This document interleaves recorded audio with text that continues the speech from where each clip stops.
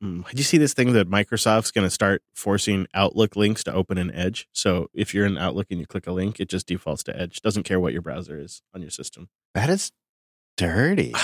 Microsoft is pushing Edge so hard. The whole, you have to use Edge to use our AIs is also dirty. Uh-huh. There wasn't an antitrust judgment against them for this type of stuff in the 90s, was there? No, I'm definitely not remembering that. Yeah, it totally didn't have anything to do with the browser. No. And their behavior around their browser and how maniacal they were about forcing people to ship and use their browser. It had nothing to do with that. It's no good. Microsoft, you can do better. Do you need to sync to this level? I don't know. I don't think so. Not anymore. I know. It feels like old school tactics. Yeah. Yeah, but it might be a better environment for them to do it in. Everyone's doing it these days. But that doesn't make it right. Yeah, they're supposed to learn with their age and their wisdom, right? They're supposed to be the better, wiser tech company now. I mean, they did go down the Bulma route eventually and target developers, didn't they? Yeah, and it seems to be working for them. Even the Home Assistant folks are like, yeah, they have the best voice as a service generation service. If we want to convert text to speech, they got the best pricing. They got the best system. For now? Yeah, for now. Yeah. I'm doing a ton of stuff with Azure at work at the minute. And, the whole platform that Microsoft have built there is quite impressive. Yeah. I mean, to their credit, it took them a while, but they got it. The first iterations before it was called Azure were really rough. I mean, I heard so many horror stories about the sysadmins that were running around keeping it just barely running and burning out. But I think over time, and I don't know, but it seems like as they just kind of capitulated and started using more Linux, the service seemed to get more reliable.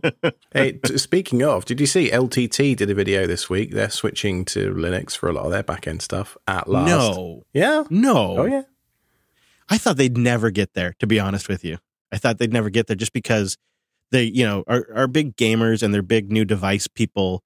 And so a lot of times that means brand new manufactured drivers for a lot of those esoteric devices, which just kind of gives people a Windows first bias. So I just thought that's always... Well, I think a lot of it stems from Linus himself. I'm talking about their server infrastructure here specifically. Mm-hmm.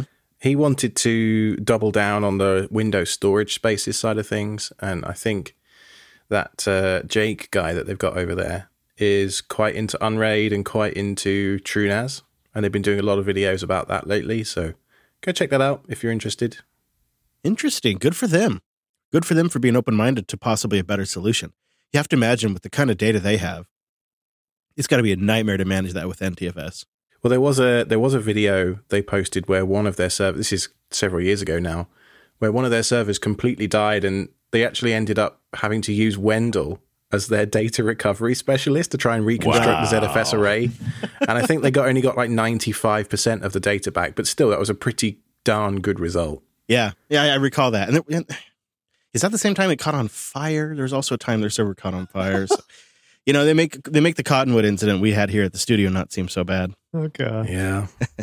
It's a whole thing. Building infrastructure as normal people and not as a big enterprise with huge budgets and stuff like that. You've got to make compromises. You've got to think, my power bill is going to be X if I go this route. Okay, that's a certain compromise I'm willing to make. But then with a big power bill comes a big air conditioning bill and then a big battery backup bill and so... and it adds up because it just keeps running and running and running. So, you get five. If you're lucky and your server lasts 5+ years, you look back at the cost and you go, "Oh, that actually started to add up." Yeah, absolutely. And as I know we're talking about LTT right now, but as they add more services, they're just expanding into their lab facility, for example. It's interesting seeing their journey going from kind of the skunk work days at the beginning to where they are now, where everything is 10 gig a minimum, and there's even 100 gig links going into that new building they've got. It's just interesting watching other people go on that journey, Yeah, and really push some of that stuff to its edge. When it comes to video editing and doing that off of a network drive, I think they're really pushing it beyond what most people do because they're working with red footage. I mean, they do proxies on stuff, but too, it's just a massive job they're doing over there. And it puts stress on the disk array. It puts stress on the operating systems. It puts stress on the network and all the networking equipment and the drivers that manage all of that. It really pushes the stuff. I can see the appeal. You know, the 10 gig upgrade that I did pretty recently. I'm editing all of my YouTube videos now straight off the NAS. Nothing is local on this laptop as I'm working. And it's nice, I tell you. Like, I ingest the footage and it lives on the server forever. And that's it. There's no copying things back and forth. And it's the dream, I tell you. And it also means you don't have to pay heaps of money for Apple's overpriced storage options in their laptops or their desktops, because you're putting that money into your server, which benefits the whole network. I know we're meandering a little at the beginning of this episode, but permit me this. I was looking at the Framework laptops this week, and I've been in the Apple ecosystem looking at prices for too long, because I was looking at this Framework system that you can buy, and it came out, I think, the spec that I wanted with 32 gigs of RAM and a terabyte SSD and 4 ports and all that. It came out to only $1,100, and I was like, huh? Where's the rest? I was expecting double.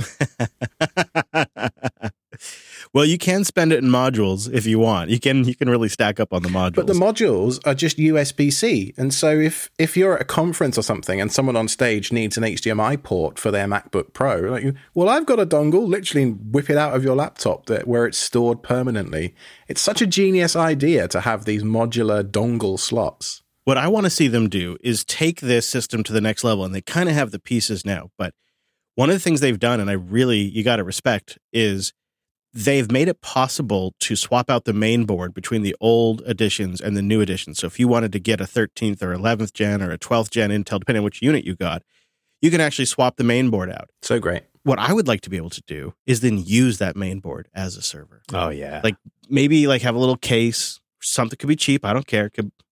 Something I could put that board into. They need to release, to make that a viable proposition. They already released a 3D printed design to turn it into a desktop. That's great. What Chris is saying, what I want to see too, is some way to insert a module into maybe the M.2 slot or something of that ilk. Maybe what's the Oculink connector, which is like a PCIe bridge connector. Sure. Where you could connect up to, let's say, finger in the air, 4 or 5 or something SATA hard drives, something like that. And then it's perfect. Yep. Low power. Yep. And maybe you need a slightly faster laptop, but it's probably going to be just fine for a home NAS, maybe a media server. And you could just keep getting life out of that. And then, or if you could just buy the board and hook up a power supply to it and start using it with a few disks, that'd be really awesome. So nice. The disk is the trickiest part, right? That's the trickiest part. Yeah. I got to solve the storage problem, but it would be so useful. PCIe lanes in general are the tricky part. When you're looking at off-the-shelf hardware these days, the only thing that has any decent number are the AMD stuff, but then you don't have QuickSync. And for media servers, my opinions, it's the MVP. It's the way to go. I also really like Thunderbolt. I know I'm a weirdo, but I like Thunderbolt.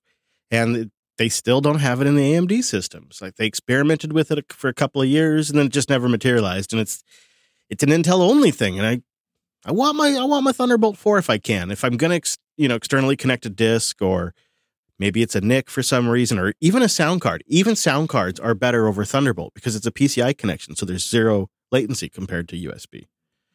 I love it. 10 gig NIC, you need that bandwidth. Lots of hard drives or any kind of SSDs, you need that bandwidth. No, I'm with you. It's a good idea.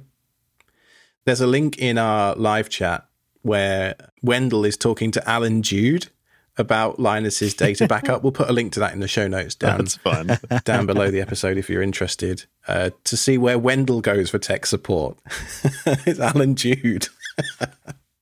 It takes a village to save their data. Yeah, sometimes. And it comes back to Canadians, just saying. Oh my goodness.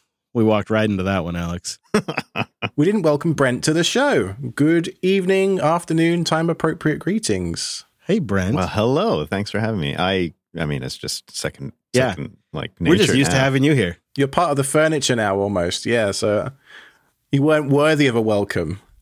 I just moved from one coast to the other, every other episode, it seems. Yeah. You're hopping nice weather is what you're doing. Because now That's really what I'm doing. Now we're getting the glorious weather here now. And it's just too much where Alex is. Not yet. It's still nice where I am.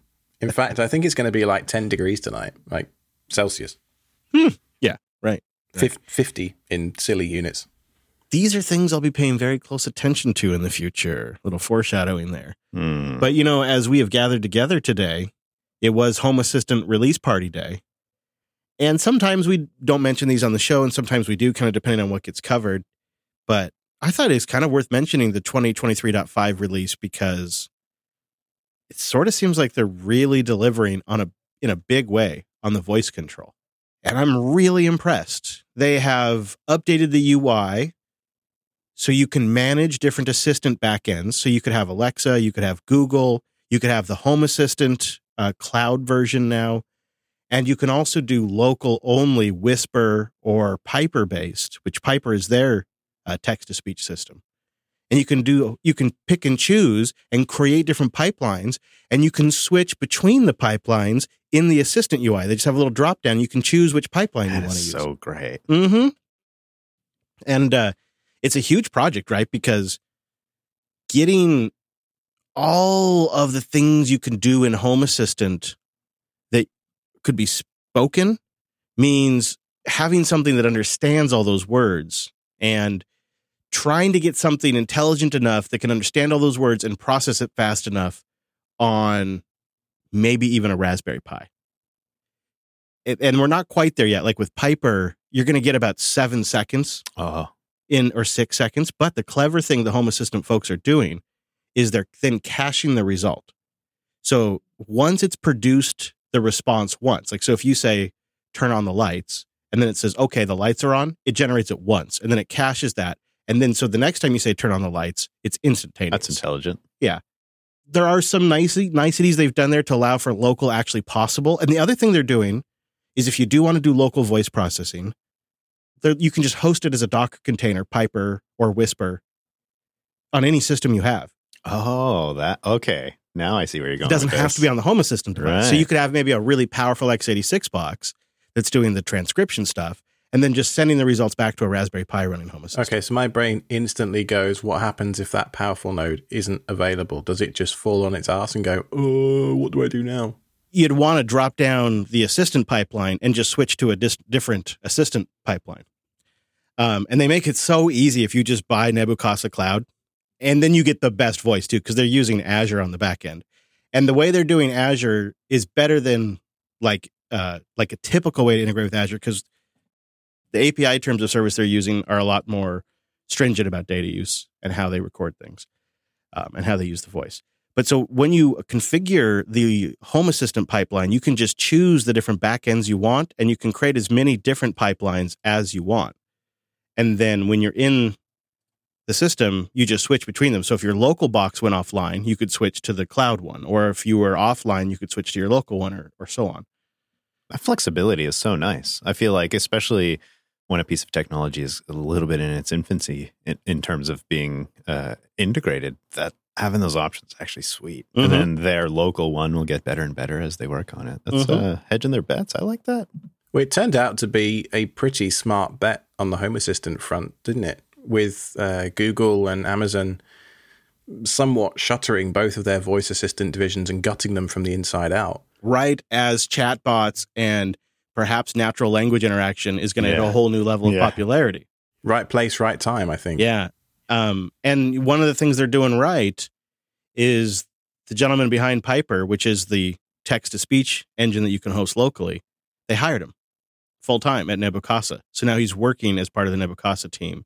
And every month he's delivered a feature update with the monthly Home Assistant updates. And they started with text, and now they're getting to the full voice to text and text to voice. And one of the things they're kind of pointing people at, which I just absolutely love, is a little ESP32 powered tiny little microphone that you could just blast around your house everywhere. And it acts as a tiny little mic to interact with Home Assistant. And it's so slick. Because that was always the thing about the Google Homes was love them or hate them. They had pretty good microphones. You still needed one in each room, but they were designed, like with the HomePods and stuff, they were designed to pick you up from across the room. But the ESP Home and microphone combo is going to be, I don't know how much, $10, $15 a pop, something like that? Well, they're really popular right now, and they're $13 when they're selling like crazy. Yeah. I mean, there will be a few hotspots, I think, where you would probably want a microphone as you're coming home, like by your front door, say. Well, this is the kind of microphone you could actually be comfortable putting in your bedroom because it's all local. It's not going anywhere. Yeah. Right. And once you actually trust the technology, because it's all local on your LAN and it's all open source, it really changes maybe what you're willing to allow. Yeah. I'd be willing to have a microphone next to my bed if it's all local and controlled by me. I have cameras in my home and in the studio that I would never put up if it was streaming to the internet. This microphone's kind of a similar thing. Takov751 says in the live chat that Piper has an Alan Pope voice. Oh yes. So they're actively soliciting more voices. They can't encourage copywritten voices like Majel from Star Trek or other places, but if the community were to create one and start using it, I mean, it's an open source project, so That is so great. I guess they're recycling some of the Mycroft work there then, are they? Yeah. I want to call mine computer too, like in Star Trek. I'm going to call it computer. Jarvis is the obvious one, right? Yep, Jarvis would be great. That would be pretty nice.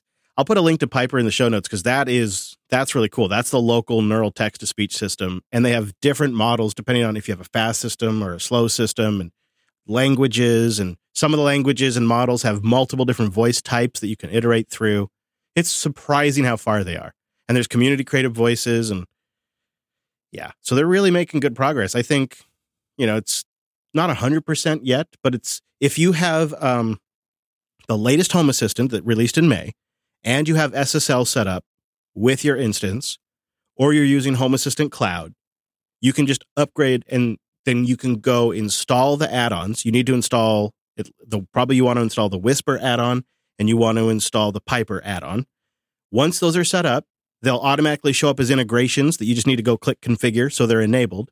Then you go into the Home Assistant settings, or the assistant settings, I should say. There's a new settings area that they introduced with this release. It's called Voice Assistance. And in there, you can set up your voice assistant pipelines.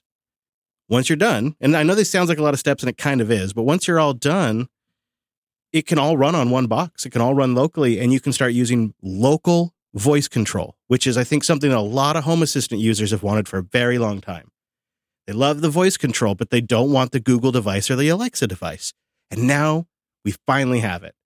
And it's even easier if you have Nebuchadnezzar Cloud and you're okay with using the Azure API. So how long will it take you to integrate this into your system? Well, I've already turned it on here at the studio. Okay, all right. I did not have SSL for my Home Assistant instance here at the studio because it's just a little local thing that I access over Tailscale when I'm remote. But it got me to install the Duck DNS add-on as well, which will do dynamic DNS and automatically sets up Let's Encrypt for your Home Assistant instance all automatically. It's so stupid easy. I was like, well, no excuses. Yeah, I got it. Absolutely. So I also installed the Duck DNS add-on. Finally got SSL set up for the studio instance, which is nice. It's nice to have, and it's great. I am very impressed with the Home Assistant Nebuchadnezzar Cloud voice. I think it's better than Siri or Google. Wow. Yeah. Wow. Yeah. It's impressive. Mm-hmm. The Piper one, I'd say, is the local one you can do. And I'm doing like the medium one, not like super fancy, but I am running it on my Home Assistant Blue hardware locally. So that's slick. It's like the Waze voice that we've been hearing recently. It's a little more robotic. It's still totally understandable. It's totally acceptable. And the fact that it's local means cool. And it's even kind of retro in some ways. But it's not like, was that a human? You're not doing that with it. Like you are with the Nebuchadnezzar Cloud one. That's like, whoa. Yeah, it's really impressive. So it's here. Did they miss a trick, though? They should have called it Pied Piper. Yeah, I know. It's the first thing I thought of. Tailscale.com/self-hosted. Go there to try it out for yourself for up to 100 devices now and support the show while you're checking out Tailscale. Simple and secure and straightforward to get up and get going on your devices. It's a mesh VPN built on WireGuard. Tailscale is zero config. You get up and running in just minutes. You got 5 minutes, you'll get it running on 3 of your devices. Tailscale lets you easily manage resources and ACLs. It's perfect for us self-hosters who want to have a little ad hoc networking or maybe a back-end flat mesh network for some static URLs and domain names. It's great for that stuff. It makes the old VPN setup look ridiculous. I put Tailscale on my mobile device, and now I'm syncing all of my private information to Nextcloud over Tailscale. No public ports, no public internet anywhere. And because it's built on WireGuard, I trust that encryption. I know that noise protocol is reliable. And with their client and all of the platform compatibility, I have everything from my Pis to my VPSs and my VMs and my mobile devices all running Tailscale. There's even a Tailscale Home Assistant add-on to put your Home Assistant on Tailscale. Even when you're separated by firewalls and subnets or that dreaded double net, Tailscale just works. We use it to keep all the family computers connected as well. I can provide them tech support that way. I can send them files with Tailscale Send. I can check on their systems to make sure they're up. It's how I remote into the studio systems without having to have inbound ports or anything like that. And the devices connect directly to each other, so the traffic is going to machine. So when you're on the same LAN, you're taking advantage of those LAN speeds. Go try it for yourself for free for up to 100 machines and see why we just love it. Why both Alex and I have been deploying it for ages now, and we give it the big hearty recommendation here at the show. Tailscale.com/self-hosted. That's how you support the show and try it out on 100 machines. That's not a limited time trial thing either. Your account can have 100 machines for free. Tailscale.com/self-hosted. Well, one of the things I was most excited to get my hands dirty with while I'm here in Seattle, Chris, is your garden. You've been talking about this. Last year, you're like, I think maybe we'll upgrade. And it turns out arriving here, upgrade you have. And I'm curious, what are the big plans? Upgrade we must. And it's going to lead me, I hate to say it, to deploying my third Home Assistant instance. I'm now going to have 3 Home Assistant systems. What? I've thought about it. I think it's the only way to go. Okay. I hate it. Okay, talk me through this. 3 is a lot. So we got all excited and kind of got ahead of ourselves and committed to a massive, massive garden space that's going to be potentially hundreds of dollars a month to water. Okay, I need to paint the audience that are listening a picture here. Chris is scrolling through some pictures, and he has sent his drone up to take a picture of the field and then edit it in, I can only assume is Paint, MS Paint or something, and drawn on the word potatoes over a specific rectangle, and then onions and beets and flowers and cucumbers, I suppose. Yep, you got it. We'll put a link to the pictures in the show notes, but there you go. There you are, listener. There is a picture for your mental imagery. And Brent can confirm this isn't even the largest garden. No. You can kind of, in the last picture, you can kind of start to see the corner. I just didn't put it in there because it reveals more location information because it's so big. You can see the crossroads and everything because I have to send the drone up so far to get a picture of it. And so I realized, well, if I'm spending hundreds of dollars a month on water, well, that means less road trips. That means less gadgets. We got to figure this out. And listener Dominic is coming up later this week. And he is an irrigation specialist. That's what him and his brother do full time. And so Brent and I, in the meantime, while we're waiting for Dominic, are trying to front run ways we can automate the watering. So we've been looking into ESP attached soil sensors, pH sensors, temperature sensors, obviously, relays to actuate servos for watering. Some solenoid valves and stuff. Yeah. Oh, that explains the relay.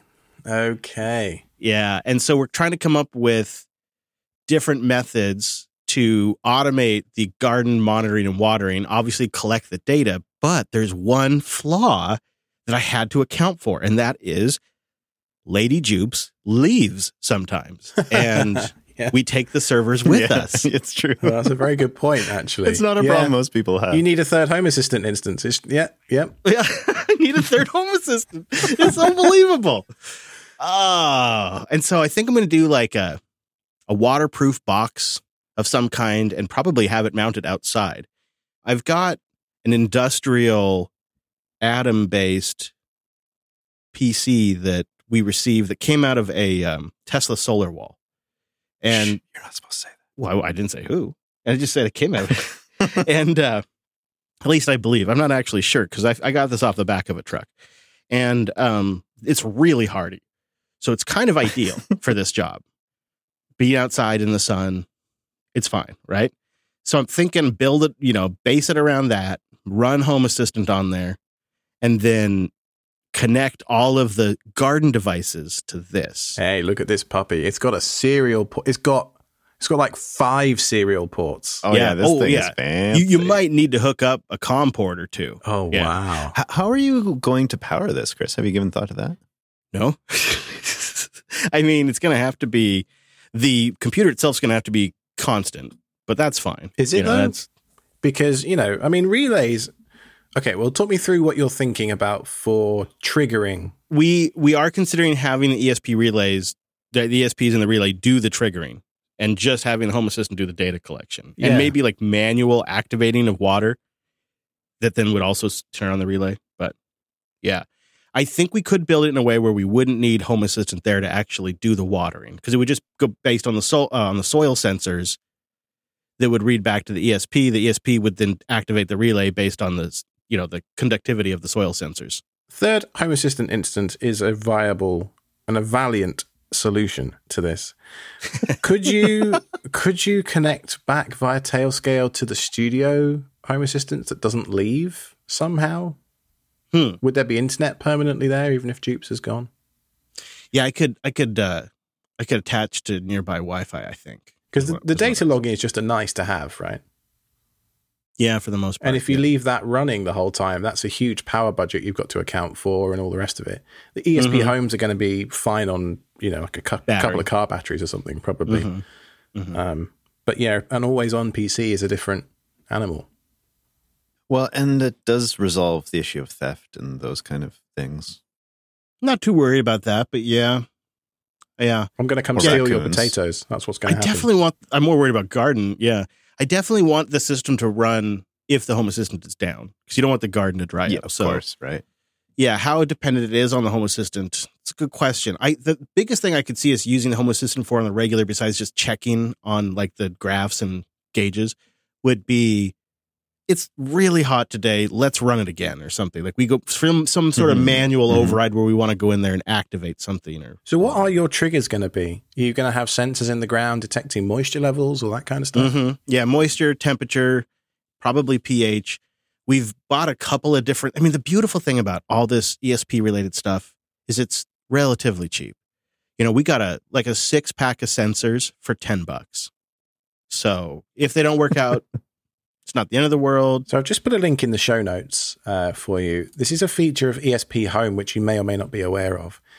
This is called Automation and Templates. Now, this lets you program the actual ESP devices to be, quote unquote, smart. Right. And so based on a specific sensor reading that's connected directly to that ESP device, you could then use that to trigger the relay directly on the ESP. So all the logic, all the processing happens on that embedded processor. Yeah, that's beautiful. That would be best case. Yeah. That's the way to do it. Alex, have you done a project that had this kind of similar scope in mind? Kind of. I had a houseplant that kept wanting to die on me for various reasons. Right. And so I thought, right, I'm going to try and automate this with I got a jug of water. I put the jug of water next to the plant, and I got a little USB powered 5-volt powered pump, a little bit of clear Perspex tubing, and a capacitive moisture sensor that I put into the soil that within about 3 months corroded and was completely garbage, which led to the entire small bucket of water I had emptying itself into the plant and all over the floor. No, Alex, I'm sorry. I think your programming went wrong there.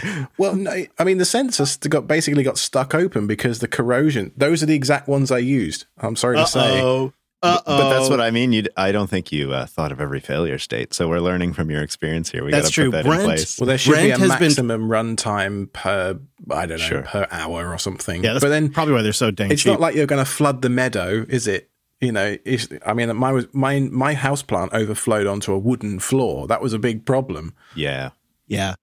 Brent has been thinking maybe we epoxy the electronics at the top that seem to short out. Yeah, some people use...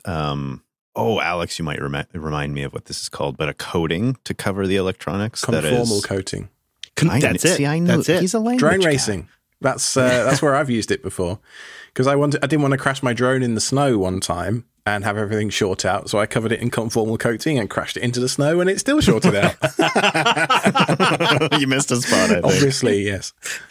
So I've seen that as advice. However, some folks say that eventually it just kind of wears off, from being moved around or whatever. So epoxy, I thought, was kind of the next crazy step. Plus, Chris and I have an affection for epoxy, if no one's ever noticed. I think it's a great tool. Apply it where you can. It's the RVer's friend. I broke my sink last month, and I said to Brent, "How do I fix it?" And he goes, "Epoxy." Epoxy. Yeah. I mean, it's the first place you should start until you find a better solution. But typically, it's a good place to start. Yeah. So the corrosion typically doesn't happen. I mean, fully outdoors like you're planning. It may well happen at the connectors. Typically, what happens is when this is submerged in a slightly damp environment, like a plant pot, the way it works is it measures the kind of electrical current between two, what are they called? Anodes, I think they're called. And that little bit of electricity is enough over a very short period of time for me to actually corrode the copper and then turn it green and then short it out. So that was the corrosion I was talking about.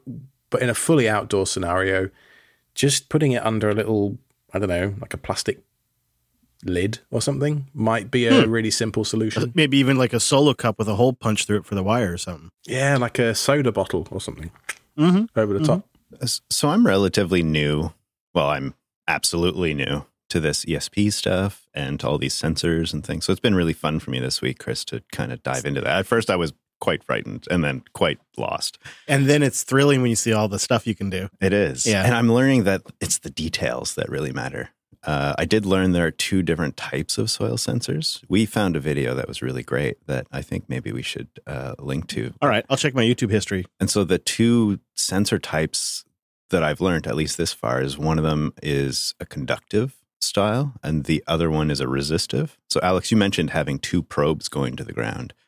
I learned that those are the resistive ones and that those, and because they're kind of like anodes, they rust within days. Right. Yeah, well, that was my experience. Yeah. Mm-hmm. Yeah. And that's a fairly common scenario. So the conductive ones last much longer because they don't have that problem. Well, let's try it.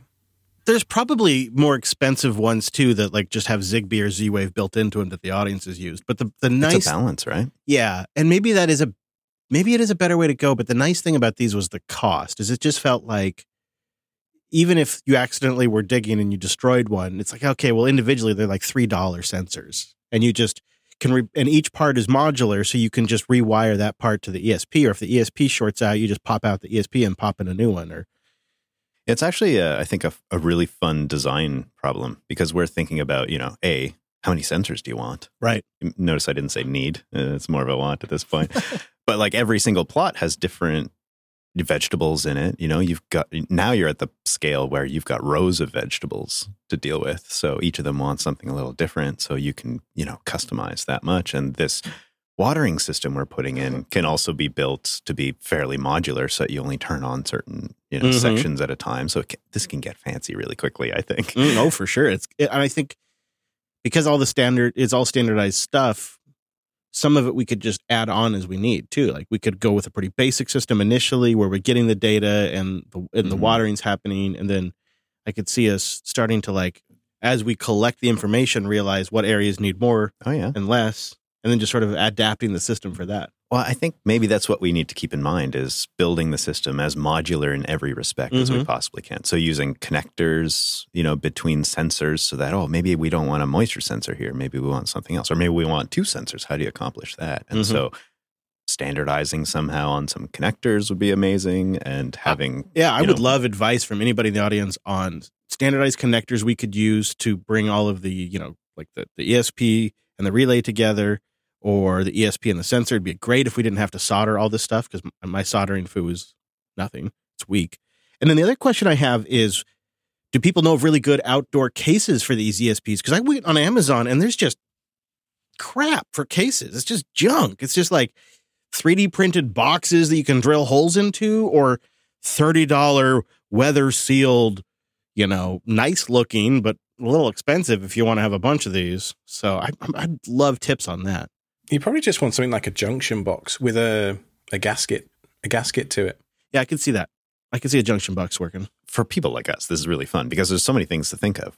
Another one is we're going to need some cabling between certain things. So this probably needs to be exterior rated because it's going to be there at least all summer and all fall. And what voltage is it carrying? So how thick is it? Yeah. How long's it gone? Yeah, all that stuff. Voltage drop on, let's say it's 5 volts, for example. Voltage drop's a real thing. Oh, yeah, right. I take it this will not be the only time we bring this up on the show. I don't know, man. It's a big job. It's going to be a big job, but I'm going to put a link. It seems to be the only way to reasonably manage it's essentially a farm at this scale. I mean, you're trying to build essentially a commercial grade industrial self-watering planting system here, aren't you? On the cheap. Yeah. On the cheap. Yeah. What could go wrong? In a hurry. I'm going to put a link in the show notes to a product that Xiaomi makes. I don't know. It's called the Xiaomi Flora, and this is a wireless moisture sensor for soil. People use it in plant pots for the most part, so I don't know if it's weatherproof, but it works on Bluetooth Low Energy, so it might be worth a look. Yeah. And if anyone heard anything that is like really wrong, we're going in the absolute wrong direction, please let us know now since we're in the design phase, and sooner is better. Yes, that is for sure. Yeah, we're just getting started and a little overwhelmed with all the options. Chris's Digital Garden. Yeah, it's a nerd garden is what it is. That's a show title. Planting right nerd seeds, yeah. Linode.com/SSH. Linode has some exciting news. They're now part of Akamai. All of the developer-friendly tools, including the Linode Cloud Manager, their API, the command line client that I love, all the stuff that helps you build, deploy, and scale in the cloud, they're still available. But now combined with Akamai's power and global reach. And with that help, they're expanding Linode services to offer more cloud computing resources and tools while providing that classic, reliable, and affordable, scalable solution for end users and businesses of all sizes. And as part of Akamai's global network of offerings, data centers will expand worldwide, giving you even more access to more resources to help you grow your business and serve your customers, your clients, or whoever it might be. So why wait? Go build something for yourself, for your business. Experience the power of Linode, now Akamai. Visit linode.com/SSH to learn how Linode, now Akamai, can help scale your applications from the cloud to the edge and get $100 in credit while you support the show. Linode.com/SSH. So I was browsing Reddit this week, as you do, and I came across what looked like a really pretty interesting little project for those of you that are into Prometheus. There is a Plexporters Energize thread linked in the show notes down below.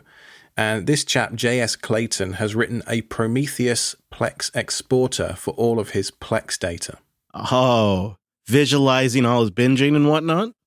Yeah, it lets you visualize pretty much everything. So if you have a look in our show notes, Chris, there's a link under dashboards for days. Just have a look at this screenshot. There'll be a link in the show notes, of course. Look at the amount of data that this thing exposes in Grafana. Oh, gosh. This is a dashboard for a decade. So it can do stuff like expose who's currently playing, the current location, et cetera, the percentage watched, whether they're transcoding, what the quality of the original media is, all that kind of stuff, like you would imagine. It's a bit like Tautuli in a lot of ways, but through Grafana rather than Prometheus and Grafana, rather than through a separate app like Tautuli. But then this guy's got all sorts of other stuff, like some really interesting charts, just like a heat map to show certain times of the day where things are most popular for the last month or so, what the current bandwidth is, how many episodes, what the trends are, how many episodes has he added to the server this week or this month or whatever. The quality of the profiles of the videos. It's wonderful. The bit rates of it. Yeah. The temperatures of the system, like Prometheus, when you get into it, is one of these things. For those that aren't familiar, Prometheus is a scraper. So Prometheus stores data, but it does so by scraping remote endpoints. So you would run a container or some kind of script or service on a remote system. Prometheus would then reach out to that system and scrape the information from that very basic like text file, essentially, which is typically hosted through a web server, although not always, and then ingest that information into its local database. You then use Grafana to query the Prometheus database, the time series database, to create the pretty graphs with certain PromQL, Prometheus query language queries. And that's how this guy has made this, frankly, astonishingly beautiful. And yeah, it's needs a not safe for work warning, this thing. I tease the overdone dashboard thing, but this I got respect for. I can't help it. Even as a dashboard skeptic, I got a little bit of respect for this one. It's beautiful. I just look at this. I'd want a monitor long enough to display this entire thing all the time. Yeah, it's quite big, isn't it? Yeah, you'd need a long one. It'd definitely be a vertical monitor. Well, what's interesting, though, actually, is if I scroll through the screenshot, I notice that the icons repeat 3 or 4 times on the left-hand side. Is that a Grafana feature on long dashboards? If so, that's awesome. I didn't know that. It's a good question. I bet somebody out there, one of our listeners out there has a huge monitor. Yeah. Well, I hope I say this name correctly. Viham wrote in about scaling up Joplin. I just wanted to point out that there's also an official Joplin server, a Joplin Sync server, for synchronizing between devices. I have set up this server and synchronized my Joplin data between 3 Windows, 1 Linux, 1 Android, 1 iOS, and 1 iPadOS device. It also allows sharing notes with other accounts created on the Joplin server. Oh, that part's nice. I have not set up the Joplin server, but I have been enjoying using Joplin with VS Code. Still. Yeah. Yeah, because it's just like opening VS Code to the notes. It's got some holding power. Well, VS Code does. And Joplin's in there. I see how it is. But the reason why I didn't go with the Joplin server, which is available also as a Docker container, is because one of the perks of deploying Nextcloud is there's a lot of things that can just use Nextcloud as their back end, and then you don't need to run a separate piece of software. And that's been one of the biggest perks of having Nextcloud is just plugging stuff into that existing infrastructure. And then with Joplin on Nextcloud, the way you share it with other folks is you just share that folder with their Nextcloud account. And then they set up Joplin to point to that folder and you're sharing notes. That is sweet. It's all the notes, but that's how the wife and I want to do that. So it works for us. Does Joplin still do the thing where it has random obfuscated file names? I haven't really looked at the file names much in a while, so that's very possible. Yeah, because that was a turnoff. And it also, when I was, I remember in the middle of writing that Ars Technica photo breakdown article, I'd spent a good couple of hours worth of writing and it lost that for me.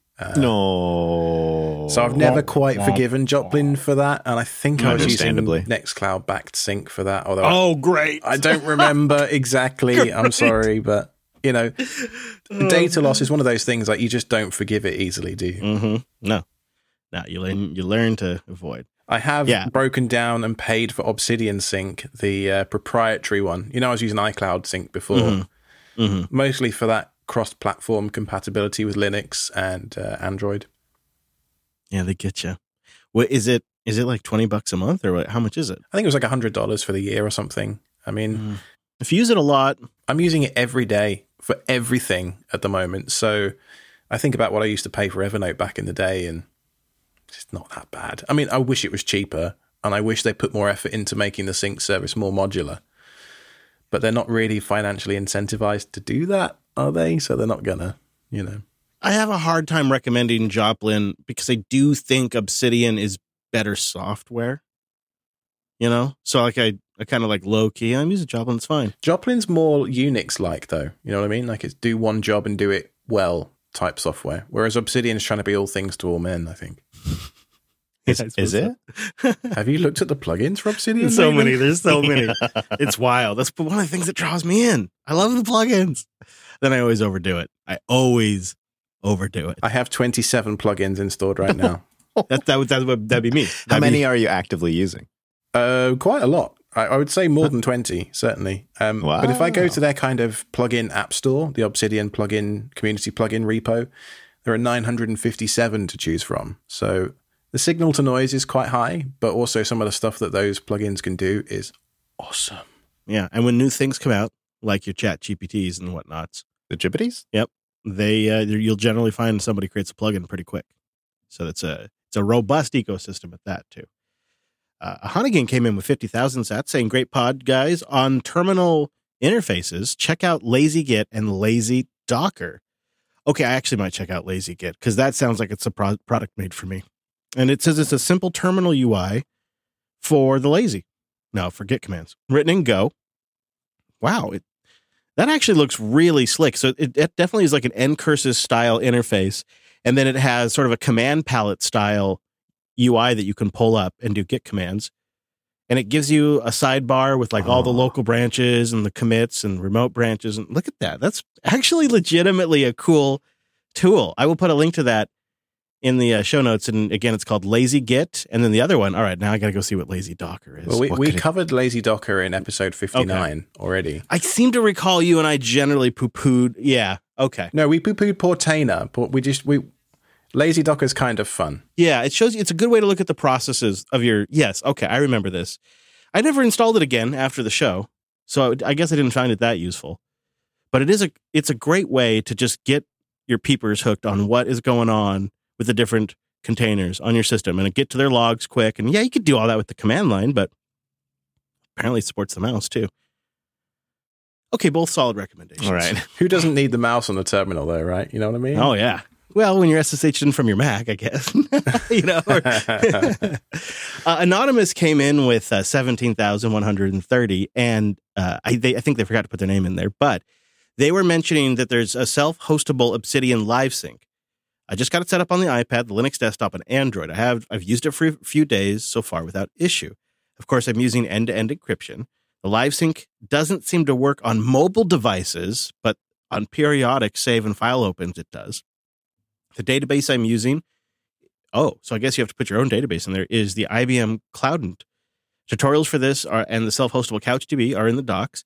I only have like 10 notes, but I'm planning to migrate my years of OneNote to Obsidian in the coming weeks. And then he links us to this LiveSync feature. We need some kind of Obsidian bell or something.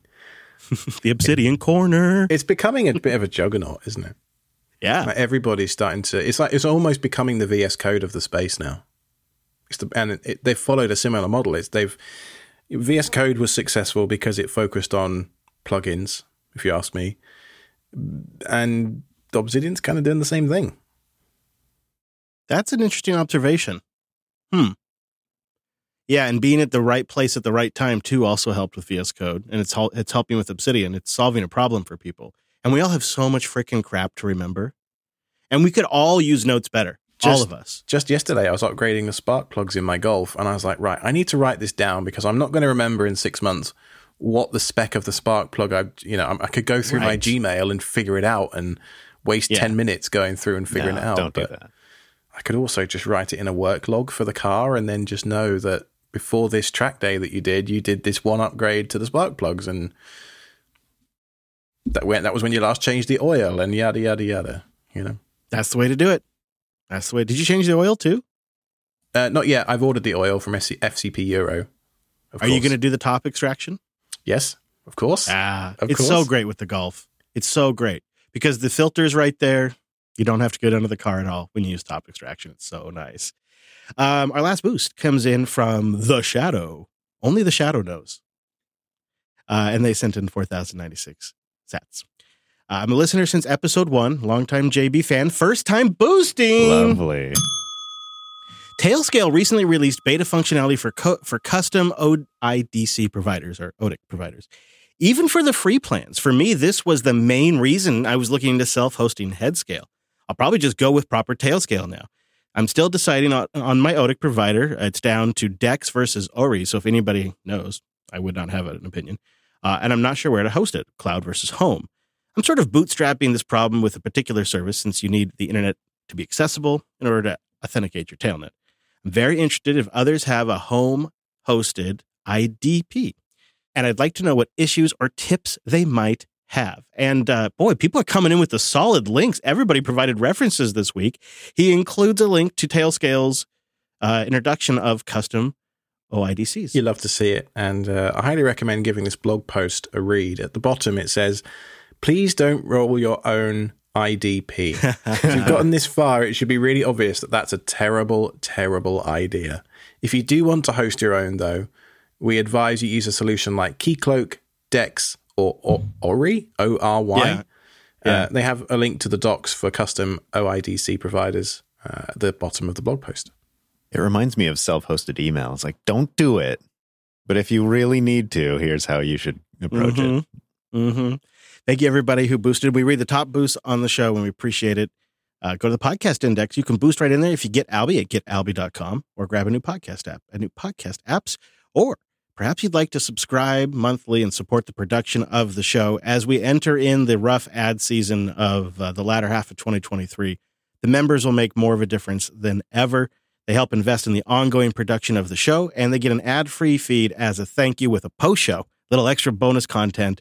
We really try to make it worth your while. You can sign up at selfhosted.show/SRE, or you can support all the shows and get every single Jupiter Broadcasting show ad-free at jupiter.party. Indeed. Big thank you to those site reliability engineers. Now, we've got a link in the show notes here to meetup.com/Jupiter Broadcasting. Do we have anything coming up in the near future, or are we all done for now? I think we're done for a bit, although I already was thinking maybe in a month or two we should do another one. I'm getting the itch already. It's been a few days. We want to practice doing a show at the event. That's something we just want to practice. Well, there is this little thing called Linux Fest Northwest coming up with. Yeah, but that's like forever away. I know, but we need to practice. That's true. Plus, it's if true. we're going to do a show at Linux Fest, we want it to be mint, so we got to. Mm-hmm. We want to be in. We want to, when we do it at Linux Fest, we want to be in like pro condition, like we have trained. Mm-hmm. Also, we should mention, I really think it would be great to get some self-hosted talks at, anything about people doing stuff that can help get on board with self-hosting, or maybe more advanced self-hosted things. Some talks at Linux Fest to represent the self-hosting community would be awesome. Their call for papers is open right now. Yours truly submitted one this week about something to do with Ansible, I think. You don't remember? Yeah, I don't remember what it was, but well, you don't have to have it all figured out. You give them the pitch, make it sound good, and then you got the rest of the summer to figure it out. That's what the flight over is for. Yeah, or the flight. Yeah. Well, you have a drive over, so you got lots of time. Yeah, true. Yeah, and the hotel rooms on the drive over. So if you'd like to submit your paper, go to linuxfestnorthwest.org and click on the Call for Papers button. Brent, where can people get a little more of you in their life before we get out of here? I'm thinking Linux Unplugged is a great place to find me, linuxunplugged.com. Sure. There you go. We had a real fun episode. We did have our meetup down at the Boston Haba, and we set up a couple of listeners with Suicide Linux, and that is a distro that if you make a single typo, it RMRFs the entire box. It destroys everything. Oh my God. We challenged them to get our Hugo site up and running. It was so magically fun. It would be so terrible as well, because I always typo Jupiter. I always type Juptia. I don't know why, really? Even after all this time. We had one guy blow up his whole system because he mistyped clear. He wanted to just clear the screen. Oh, Control L. Oh, no, that's such a needless one. Oh, no. Yeah, it is hilarious. And so we put some of the highlights in the most recent Linux Unplugged. It was good. That's fabulous. You can find me over at blog.ktz.me. All the links to my various things are over there. Mastodon, YouTube, Twitter, etc., etc. Yeah, come find us in the Matrix too. jupiterbroadcasting.com/matrix for that info. Thanks everyone for listening. This was self-hosted.show/96.